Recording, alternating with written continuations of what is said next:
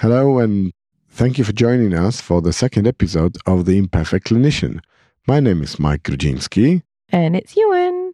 So, this episode, we're going to talk about where we are now. We're going to share our own reflection on our personal and professional journey. And you can see they will be linked one way or another. And then we'll talk about the why and how we got here, and perhaps link this into the third episode. Thank you for your time.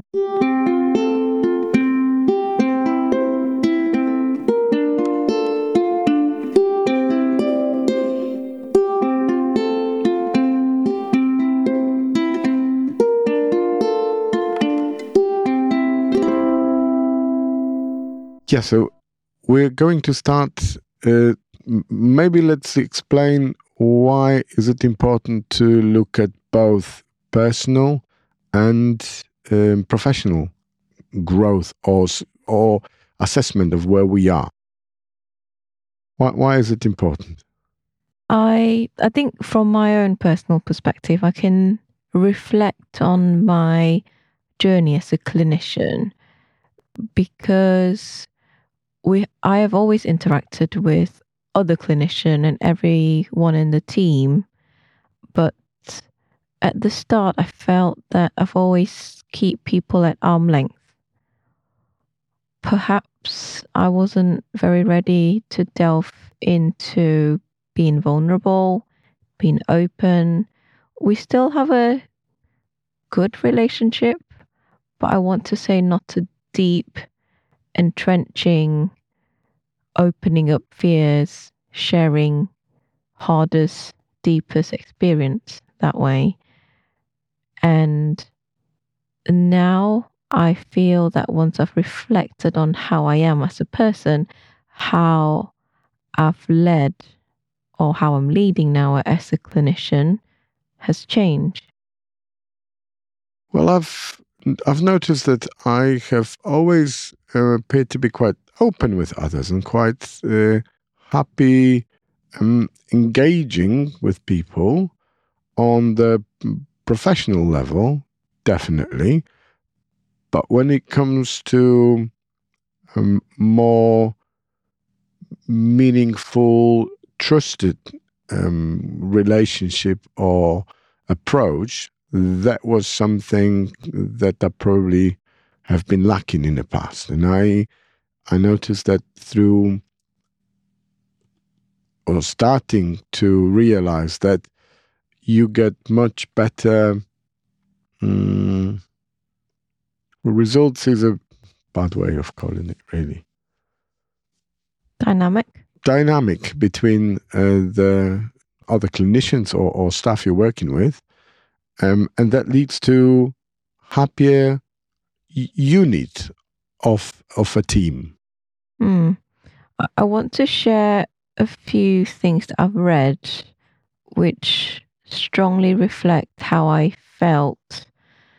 It's a few books, but one of the more recent one by Dr. Sean Ginwright about the 4 pivots, and he mentioned about the importance of mirror work. So essentially, when you look at the mirror, you're looking at reflection and the learning, and how it's so important as a leader that you need to reflect inwards so that you don't take your own personal trauma or your own experience and project it to other people or your team. And there's another book by Killian No. She runs like a recovery cafe that serves people with mental health issues. And she says in a book, Descent into Love, paraphrasing here, but the feel that I got is she said we have to open up to other people. We have to give up the need to become separate, and then we can help. So working on ourselves while working for others, the both inner and outer work. So we can't do one without the other because it's a bridge that links both together. And I think it really allowed me to look at my way of leading as a clinician and the team around me, and how can I identify my strengths, because that took a while to get to. I think perhaps for myself and perhaps for a lot of people who just started, when you just started, you want to prove yourself. You want to show others that you're good enough. And so you are, or I am, trying to avoid situations where I can be deemed as not good enough. So keeping people at arm's length, so then they don't have to know about my fears. They don't have to know about my flaws. And once I've proven myself, I feel that then perhaps I'm more ready to open myself up. So you create like a shield around you Yes. of the things that you don't know. Yes. Okay. And then, but I want to go back to when you were talking about this mirror and to put away when you thinking about work, to stay away from your personal trauma, don't bring it into work. So how, in that respect, we are supposed to link our own personal experience growth with a professional one? I think because the thought of talking about my fears feels like a weakness from both the personal and professional perspective. And especially when I don't feel there is a psychological safety at work to talk about it. And it's hard to be courageous enough to be the first one that model this behavior, because you don't know how other people are going to react. So now, after realizing that for my team, I'm modeling that behavior and creating a group or a safe space. And so what I would say to my team is, you're in a safe space. You can hang up your armor today and I'm here for you. And I will share my own fears, my own insecurities, so they feel that they're able to share it as well. And this is the way to, but you can only get to this position where you are able to encourage your team to be open with you after doing some work on it for a longer period of time. Yes, within myself. It's not something that, so when you are starting working with a team, or the team changes dramatically, or people come and go, or whatever, you are put in a new position, and it feels like the trust and the need for the new, I don't know, for a new start or for a new opening, like in cards. Do you have to start doing it from the scratch every time something major happens? Or is it something that is a transferable skill that you can carry with you? The initial, I'm talking about the initial period of before you get people to open themselves. How would you encourage people to do it if you're in a new team? Or is it just a function of time? It's a function of time and effort, because to build that trust, you have to show action and behaviors with time, because trust has to be earned and not forced. So the relationship that I build with my team is built with time and with mindfulness and with effort. And so it takes some time. I'm trying to say it's not immediate before we can get to the psychological safety, because I also have to build relationship with them before I feel safe to talk about my own fears. Feels like the process of it is a bit like in a relationship. Yes. where you need to test somebody, and the test of time is something that is probably unavoidable, to gain and to build trust between people, to create their open space between us. So this is what you can learn, you can transfer. And I think there must be some ways of shortening the distance between you and the other person or other people in the team. I think difficult moments that you share together, some problems, that is something that puts people closer. Yep. Especially in the initial phase, because that just shortens the distance. If everything is super great all the time, you don't feel the need to be safe, really. Yeah, so back to 2 points you said there about the transferable skills, which is why I think you can't just look at being a courageous leader. You have to be a courageous person at home, in relationship, as a parent, in the family. And I think that all interlink. So yes, when you show a front that is without cracks, it makes people feel that you're quite hard to approach. So I probably come across like that before. I've come across people like that before, and it makes me feel that they're quite cold as a person. Perhaps I was also having my armor on then. But that's the armor. That's sort of the first barrier that you have to break to invest time or effort to open up and to, I don't know, warm up to the person. But is it going back to the relationship or beginning of the relationship, where you're trying to present yourself as the better than you are? Because in most relationship, people want to, if you're going on a first date, you do make a little bit of effort. If you don't dress as best suit that you have, then you sort of think about, what am I going to talk about? There is always some sort of element of preparation. Of course. And it's the same, I believe, at work in that respect. When you are joining a team, you want to present yourself as a knowledgeable, and you try to avoid those issues that might not present you in the best light. Yes, definitely. And yes, the part about relationship, I get it. I think looking back, the younger I was, the more I feel the need to prove myself, because my confidence about myself wasn't as well as me getting older and having more self-awareness.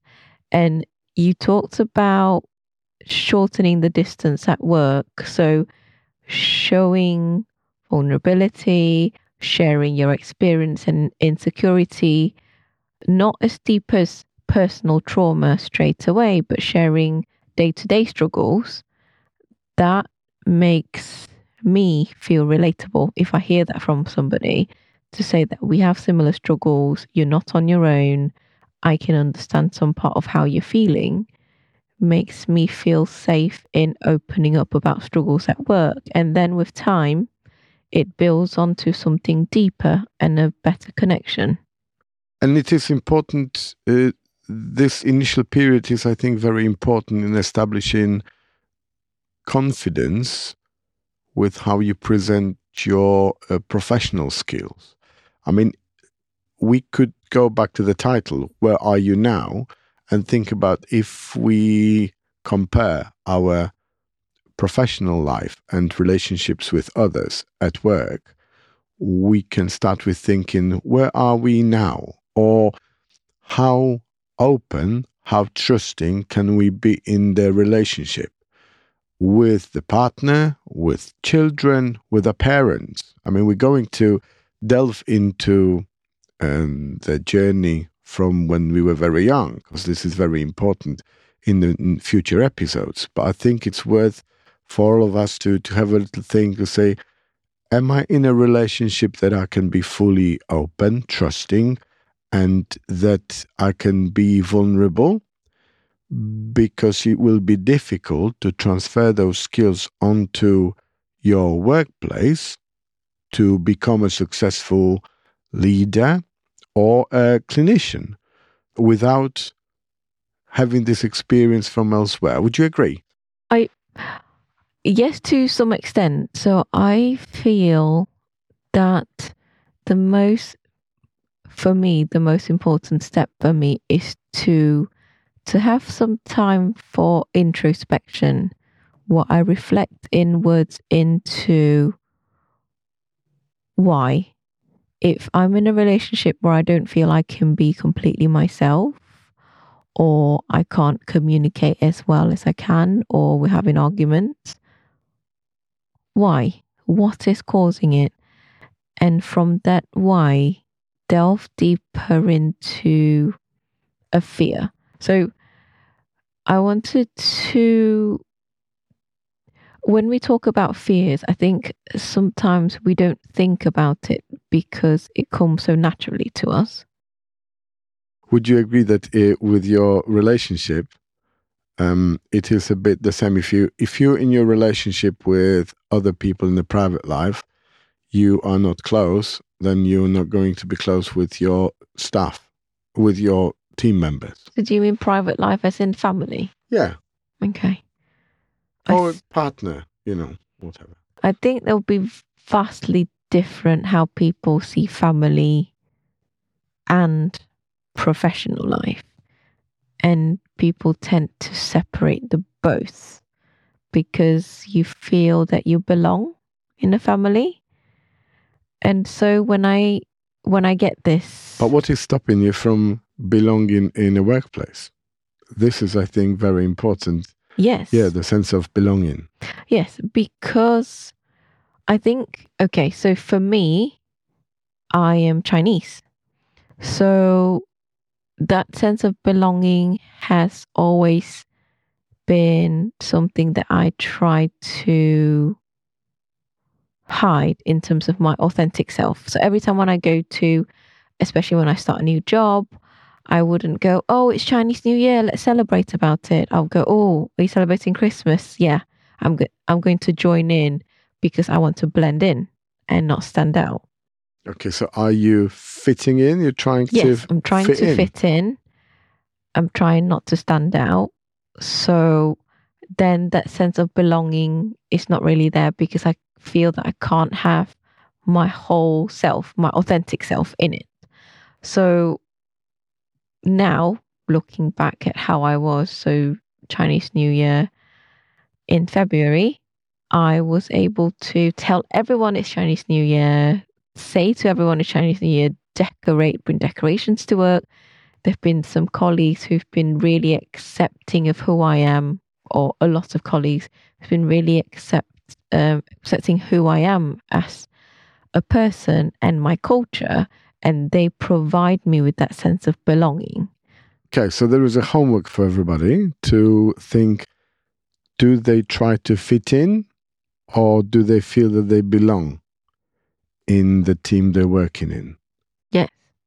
I think it's a good starting point in deciding what am I doing and how am I trying to achieve that.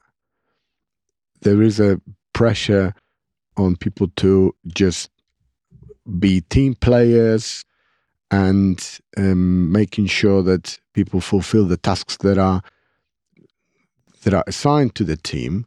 But what does team playing actually mean? What is team playing for you? I've been asked that question before in similar sense. I've been asked, how do you create a team that is highly performing? Because we would like to replicate your team. We would like you to do something similar in our workplace. And I tell them I don't look at the numbers. So I don't look at their workload. I look at the relationship. So I look at the trust. I look at the sense of belonging, because I believe if there is trust cultivated in the team, and this is ongoing effort, and if they feel listened to, if they feel appreciated, then they will do their best to put their best foot forward without you asking. You just have to get out of the way. So my role, I feel, as a leader, as a clinician, is to provide an environment for everyone in the team to grow. It might be different people will need different environment, but I'm building on the sense of belonging. So I tell them that strong relationships are really, for me, the foundation of any cohesive, high-performing team. And strong relationship has to start with trust. So my work is to build on that. And I believe everything else would come with. I've seen examples of it in my team, and I can see how much people appreciate the effort of being listened to. But that's not always the case. A lot of clinicians work in teams that do not focus on the productivity achieved by the relationships. They are put in a position of a productivity based on targets. Yes, so that brings us to Simon Sinek's book, The Infinite Game. And he talks about finite and infinite mindset. And I fully agree with it, because with the finite mindset, you approach it in a productivity, measurable standards. But in doing that, you lose the humanity. So you're looking at the numbers and you don't really care about the people. And So you care about the job, getting the job done, essentially. You're caring about getting the job done regardless of how. So what are the risks of it? The risks of it are that your job satisfaction is going to be poor because you are not going to contribute to the vision of the team. Yeah, so because you can't work towards a number, you have to work towards a common goal. And so when you have a common goal, you, even when times are hard, you have something to work towards. Whereas if you just look at the numbers, just look at the productivity and don't care and don't listen to people, then what you get is very poor job retention. People don't care because you're modeling that behavior, aren't you? If you don't care about the people that you work with, why should they care? So we're trying to say that finite idea of work would fit into what we were talking about in the first episode with the digital and analog skills. So the finite and something that's measurable would not fulfill the criteria of having broader discussion about how the teams interact with each other or people interact within the team. We're just looking at the numbers that allow us to complete the task.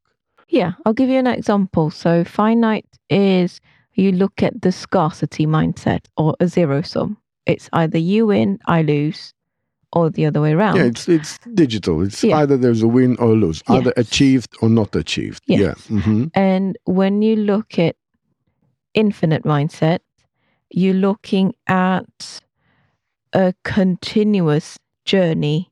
You're continuously improving, and you're looking at skill set like trust, like sense of belonging, like commitment, working towards a vision, a goal, and it's constantly changing. So you have to be adaptable to the people that you've got, and the vision that you have and how to get there. So it's not an end goal.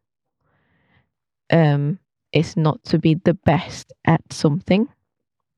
It's how to be better than how you are yesterday. So you're continuously growing and you continuously adapting with everything that's ever changing around you. Okay, so in that respect, how do you recruit for a team like that? Can anybody fulfill the vision, or if the leadership is supportive of those analog skills development? So people being committed, people understanding the vision, understanding the road to take you to the vision. How do you recruit? Can anybody join the team and be directed? Is it a function of time? Is it the function of special characteristics you're looking for when you're recruiting? I want to say yes, everyone can, but I would be looking not at all cost. I would be looking at people who are open-minded, who are willing to be courageous or to do things differently. So the feedback that I've got from students, from the people that I work with is, I've never had a manager like you, or I've never had a leader like you, or we've never spoken to anybody like you before, because it's a new way of doing things in my circle, at least. I don't know wider, probably you will have. But it's because it's such a new thing, you always go into it, myself included, with some, I don't know how it's going to work. I know where I want it to go, and I will communicate that very clearly to everyone that's involved in the team, and we'll work towards that. And it's a constant. Sometimes I get feedback to say, this doesn't work. That's good. Now I know. Let's discuss what works for you, for me, and for the team. Well, I'm currently in a position where I work across many different teams, and I also affect teams of units that I visit in terms of their compliance and safety of the patients. And you can quite quickly notice what sort of environment people are working in. When I travel across different teams, I can see people being open to a different degree, and I'm basing my advice that I provide to those teams on how open they are to, how ready they are to receive that. And I notice that sometimes you have to try to get through many times, and going heavy-handed is almost never a good option. So you have to find a connection to let people understand the why you want to introduce certain change, because it has an impact on patient safety, because it has an impact on operating workflow. And this is important for me to get the buy-in. So let people understand how it's going to benefit them or people they care for or look after or see. Yeah, no, I agree. Because I've been asked how to create trust in a team. Because I think in your case, when you see so many different people in a short amount of time, it's harder with you not seeing them regularly. So then it's harder to build that connection. And I see trust like you almost need to build a bridge, and that is a bridge of connection. And what are the ingredients to build that connection? For me, it's vulnerability and safety. So these are the two crucial ingredients. In a function of time. In a function of time, yes. I find that when I have a nucleus group or unit that is doing it, with the addition of people, the culture has already been set up. So people come in accepting the culture that is already in the work group. Setting up the culture takes time. But once the unit is set up, then any newcomers will then automatically adapt to it, because as all newcomers, you're trying to fit in. So then in the process of fitting in, if they're able to find their sense of belonging, then we can slowly build that connection. So we go in here to talk. As clinicians, we work in amongst a group of people that have been repeatedly and by many different instances, and people saying that we're working in inefficient environments, that our roles need to change, our teams need to change to embrace the new challenges and the new future. Why is it so? Why is it acceptable still just to get new team members just to fit in? Why leaders prevent people from changing this culture? Because if you want to introduce a change, or if the goal of the team is to change in a way, you need to encourage newcomers to be themselves. Yeah, but the problem is, first of all, a few problems really. Leaders are not modeling that behavior, so they're not aware of it themselves. Yes, it's easy to ask for change, but if you need to model it, you need to hold people accountable. And those are hard things that a lot of people struggle with. What do you keep people accountable to? The vision, the targets, the change. What do you keep people accountable to? It depends on what is your expectation that's clearly set up. So based on my experience, I've never had that conversation ever with anyone that has employed me in terms of the expectation from the connection, sense of belonging, the vision perspective. So yeah, the management, the expectation is usually quite. Would you like it? Would you like people to get you to understand the whys of the organization or Definitely. the unit? Yeah, because you will see, or you probably have seen more now. People are talking about their whys instead of just we are the best in A, we are the best in B. Just like when Apple launched their product in the past, they're talking about a lifestyle, they're talking about a why, they're talking about a culture. They're not talking about the product. This is what they're trying to say, but they're looking at the why as a way of marketing their product. So usually when you have job interviews, they will say, we want you to do A, B, C, D, E, which is all digital things, but nothing about the vision. So for you to be part of the team, I need you to be, I don't know, vulnerable. I need you to have a sense of belonging. Not that this is something that is a yes or no in terms of the job interview. When they come into the role, it's a culture.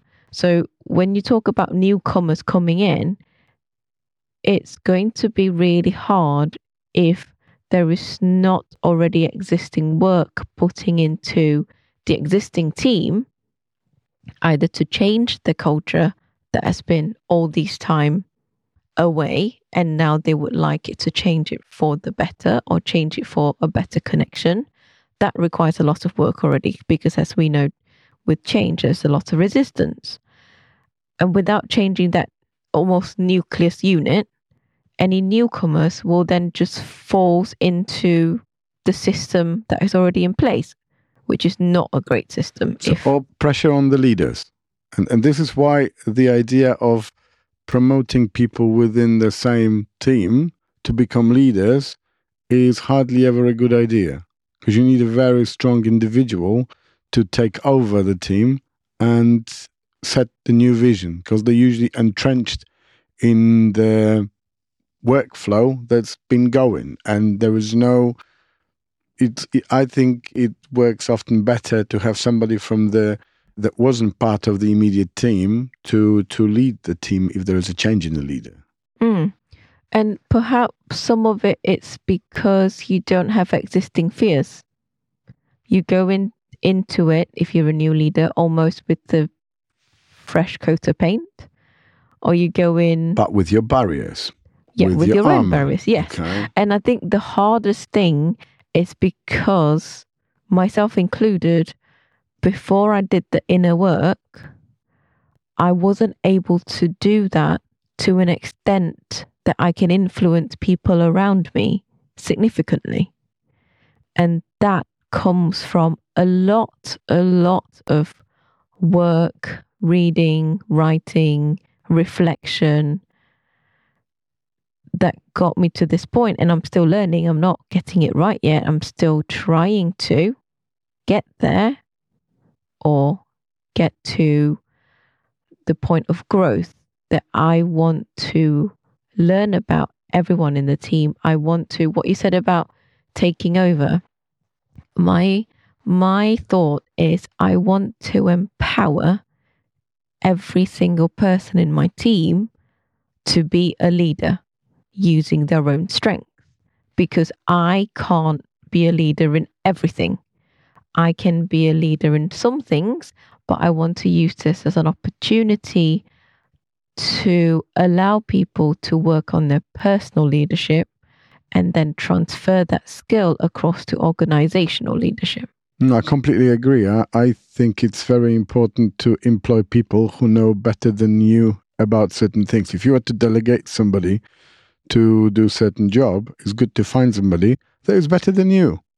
I think it's... I'm talking about professional knowledge, yeah? If you are trying to... You don't have to have ultimate knowledge of everything, but if they can lead their agenda, I don't need to be an engineer to design the idea of a product. I don't need to be an experienced clinician to give the direction to the whole unit. There might be much more experienced clinicians that we're able in a team to empower to let them shine, because otherwise you're risking that they're going to be subdued and not happy with their growth, development, however you want to describe it, and you're going to end up with problem of poor retention and disappointment. So you're, in your terms of experience clinician, I think we have to be quite clear in experience in reflecting on yourself, doing the work on yourself, because this is what you're asking the team to do. Not experience in the clinical perspective. Yes, that will help because people might be inclined to listen to you more because you know about more clinical things, and that's a start. Only that though, if you have clinical knowledge, and this means nothing if you're not sharing it, if you're not making others better. Yeah. That just means nothing. It's art for artists only, you know. If you want to be a useful part of the team or work for your patients or people in a team, you need to find a way to use this knowledge for others' benefit. I personally have always I've never been guardian of my clinical knowledge, and I think it comes from initial openness. I want people to learn more. I want people to understand why amongst clinicians empathy is important. Everybody seems to know why empathy is important, but why is it really? What does it mean for each individual? I want some examples from people to tell me what have they done to embrace empathy? What have they done to embrace those analog skills we were talking about in the first episode? And mainly to have empathy for yourself. That's very important, because if you don't love yourself, how are you going to love others? Yeah, and this is like a cringy one-liner that a lot of people do say, but how often do they reflect on how they speak to themselves? And how often do they see how they speak to others and turn it the other way around and say, do I speak that way to myself, or am I actually more critical to myself compared to others? So what we discussed about our personal areas of improvement, I've done quite a few things to measure it to some extent, but there is one I find really helpful, and we'll put the links below, but it's the Brené Brown Wholehearted Inventory. So we did that for the both of us, and we'll share our 2 areas of improvement, and we go into delve more in the next episode. So what's yours, Mike? First, before I share it, I think that part of topic of our episode is to understand where we are, and using external tools, which are many, and the world is plentiful. It's important to at least have a go at it, because this will allow you to sit down and reflect. That's what it did to me. I think it's important to find time to look at it and discuss it with yourself or with others. I mean, we've been discussing ours quite extensively, and this is always a benefit for us in the future, because you are effectively dissecting your current self. Yes, and I think for me, when we were discussing it together, it was really interesting for me to understand not just about myself, but to understand each other from your perspective. How does it come across for you? So I'll share mine too. Mine is exhaustion as a status symbol and perfectionism. What about yours? So yeah, let's talk about the inventory that we did with help of Brené Brown, which so big love to her. Yes. So this is the inventory is on her website. It's on brenebrown.com. We'll copy the link in our episode page. So why don't you share with us what were your 2 things that you should let go of? So things that I need to improve. Yes. Mine is exhaustion as a status symbol. That's 1. And perfectionism as 2. What are yours? Well, mine was numbing and powerlessness. Okay. As the thing I should let go of, and anxiety as a lifestyle. Okay. Okay, so these are 2 things that I scored least. It wasn't awfully terrible scores. Oh, but you don't have to. You don't have to justify it. But these are definitely areas that I think I would benefit from improving. But what's on the opposite scale? So what do you want to work towards with those? Wait, why do you feel like you have to explain that you're not too low on the score? Is it because your armor is coming? Well, potentially, yeah. I mean, I'm looking at the scores and say, oh, well, actually, it's not all that bad. But this is a form of showing, yeah, well, actually, in comparison. But then I realized that I don't really have comparison with what? Comparison is a thief of joy. Comparison is a thief of joy. That's very true. Yeah, so the numbing and powerlessness would be contraposed with resilient spirit. Okay, so what does numbing means to you? What do you understand from the word numbing? Numbing is where, facing the problem, you decide to, rather than reflect on it, to become stronger and more resilient in the future, you try to scroll the screen, do something that has got little to do with reflection, that you don't close that chapter, that it sits in you and it gets you all built up for the future. Can I expand a bit more on numbing behavior just for our listeners? So numbing is classed as an avoidance. So we're trying to cut off that feeling.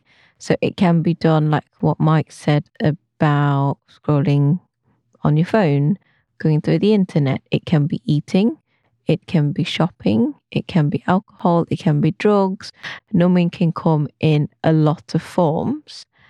And I think... So it's essentially avoiding of the reflection. Would you say, yeah? I would say avoidance of how you're feeling. Because you felt stress, you had a difficult day, you don't want to face the feeling or feelings. What you would then do is you would numb by doing something else to distract, watch the TV and not think about the day. And yeah, you're running away from the problem. Okay, so let's go to the other one, the anxiety as a lifestyle. And Brené transposes it with calm and stillness. But anxiety, in my case, is there are the little things in my life that can, because we all have some level of anxieties. I agree, yes. And everybody has got slightly different ones. Mm-hmm. I, for example, like to make sure that all the things that I set up in my little brain to have completed, that they're done. Such as, for example, before I go to sleep, I need to make sure that all the doors locked. Mm-hmm. Yeah, that if I have a weekly routine to fulfill, that I'm doing things in a certain order. So it is a little bit of planned routine that guarantees me peace of mind. And you like the predictability of it? And the predictability of it okay. Puts me in the more defensive mode in terms of, right, I am safe here because I've done this, that, and the other. So sticking to the routine allows me to have peace of mind in a way. And I also wanted to clarify, you can't remove anxiety completely. Oh yeah, that's very true. It's a very good mechanism for our body to respond to things. Yes, I feel that our role is first of all be mindful of it, and second of all to avoid it becoming something that is chronic and debilitating, like patients with anxiety. Yeah, that's very true. Then when we're talking about the true anxiety in a clinical form. Yes. As such. Yeah. So how about your two? Tell me more about them. So mine was exhaustion as a status symbol. And I have to let go of that. What is it? Tell me more about what is it and what does Brené transposes it with? So I need to cultivate play and rest. So exhaustion as a status symbol and productivity as self-worth. It's almost as if I don't do anything productive, I'm wasting my time. And for me... You find playing a challenge of doing something numbing. Yeah. I now have more mindfulness about numbing, and I've done a tremendous amount of effort to let that become a crutch. For me now, it's learning how to play. So it's work in progress. I've got a few books that I'm reading about play. One of it is Dr. Stuart Brown, I believe. And I'm learning about play and how it can be and how it can't be. You just have to play. Yeah, and I think for you, it's very easy to say that because it comes naturally to you. I think in the next episode, when we delve a little bit deeper into where we come from and what led us to where we are now, I think it would be good to say about the strong points as well. And because from those strong points, we can learn from each other. How do we overcome those were poorly scored? Can I just say, I wouldn't use the word overcome. I would use the word ongoing progress. That the areas that I have perhaps scored better are the areas that I've put more effort in. So this is... Yeah, well, we're not doing it for score in terms of like... Yeah, it's more as a as a tool to allow me to reflect on where I am now, because I feel that if I do it in a month's time, it might change again depending on what effort I've put in the past month. We want to do it in the infinite mindset rather than finite. Yes, exactly. And my other one that you've mentioned is letting go of perfectionism and cultivating self-compassion. So some of it is linked to what we discussed earlier on about being critical to yourself. And I think when we dig deep into our next episode, you will see why you might be able to identify not the situation, but perhaps the feelings that we are going to be sharing, deep and raw ones. How do you feel? Deep and raw. Scary. Scary. No, not scared. I wouldn't say that I feel scared. I feel conscious of the fact that you might be talking about things that you wouldn't normally, especially with the wider public. And how would you feel about that? I think it's worth doing. I think on the whole, it's worth doing to see how we can be better. I think it's impossible to... So it feels that what you're saying to me is your vision to grow from this and to help others grow overcomes the fear of talking about it. Because I think it's going to be very hard for anyone to say, I'm not scared about talking about my past. Because if you haven't, you would have talked about it easily ages ago to a lot of people. That is true. That is and I true. think the first step of it, acknowledging your fears and knowing that, yes, it is hard. Yes, I'm being very courageous to do it, is the step. I think that I am in general quite open person, and I talk about a lot of things. I don't have a lot of secrets, but I think that makes probably much easier to discuss, and those that are harder to discuss are still hiding somewhere in yourself, in yes, myself. And what's stopping you from talking about the things that are hiding within yourself? Because you are open to some extent, not completely.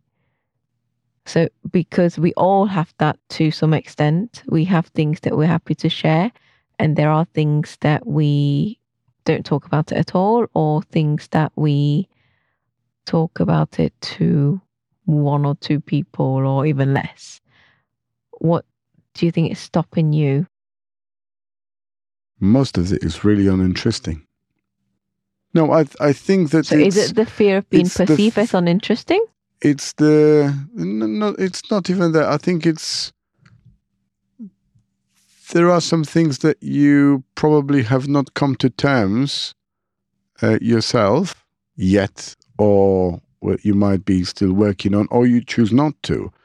And the feelings are too raw. I think the feelings might be too raw and still not completed.